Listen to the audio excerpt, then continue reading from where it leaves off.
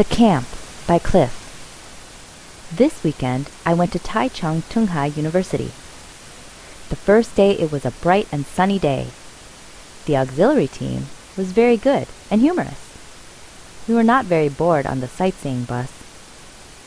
On the second day, I woke up early, but it was very noisy. Everyone talked too loud, so I couldn't sleep. But the activity was very splendid. It was a running game.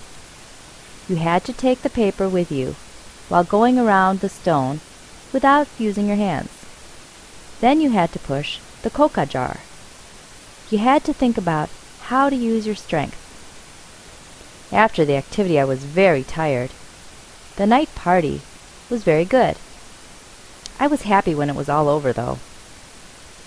The third day was just like the second. My goal was threefold. First of all, it was important to be loyal and sincere, not live two lives. Secondly, think things through before acting on them.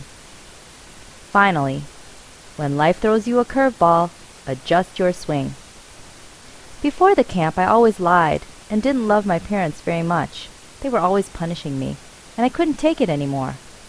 After the camp, I learned how to communicate with them. I told my parents I was very sorry.